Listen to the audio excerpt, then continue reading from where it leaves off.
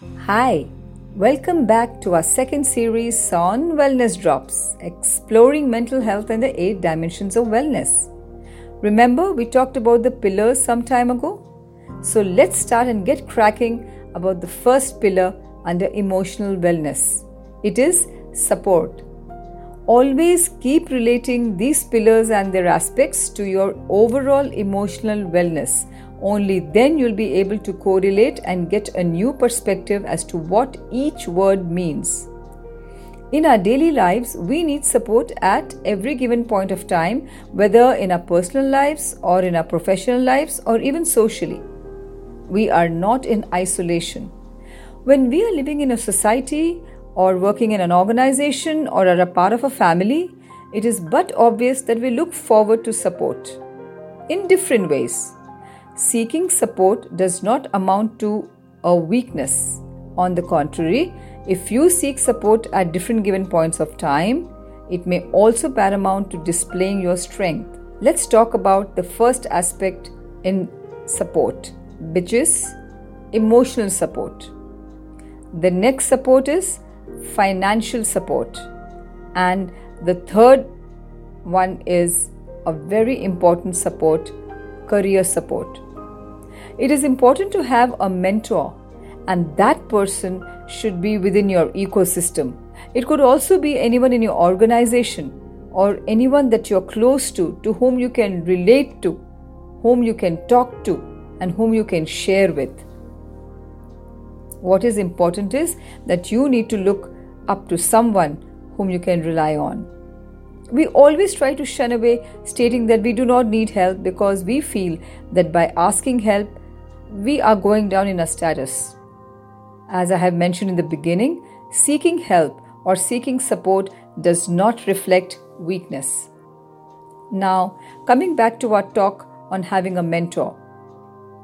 If you don't have a mentor today, just think about it. That if you had one, would you have been better off? Would you have been more confident? Would you be happier? Would you be satisfied? Or would you be more emotionally well? Think about it. The second pillar on emotional wellness is wisdom.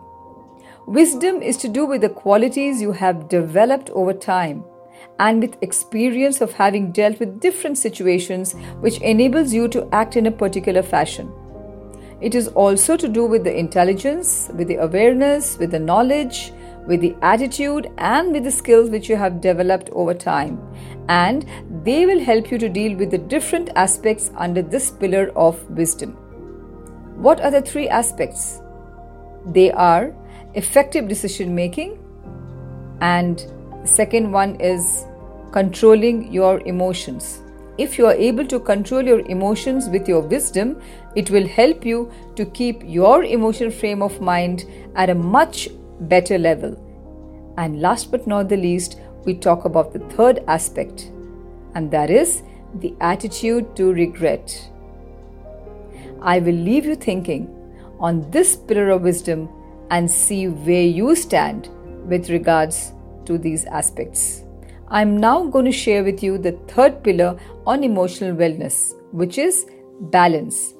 As the name suggests, balance is maintaining an equilibrium between 2 extremes, and that is something which is required at most given points of time to help manage a particular situation. Let us tackle the first one, which is crisis management. The next one is mood swings.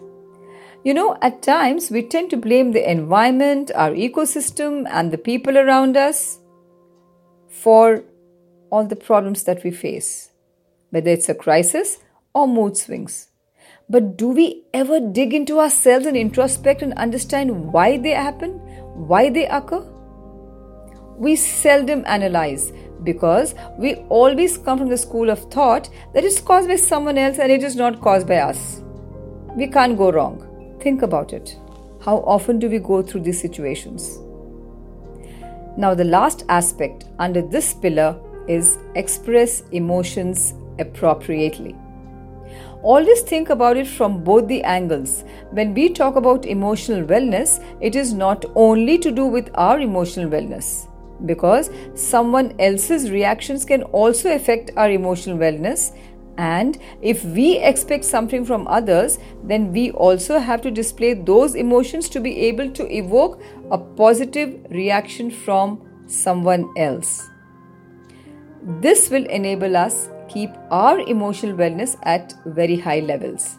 Now coming to the last pillar on emotional wellness. It is cared for. A very important aspect in our lives.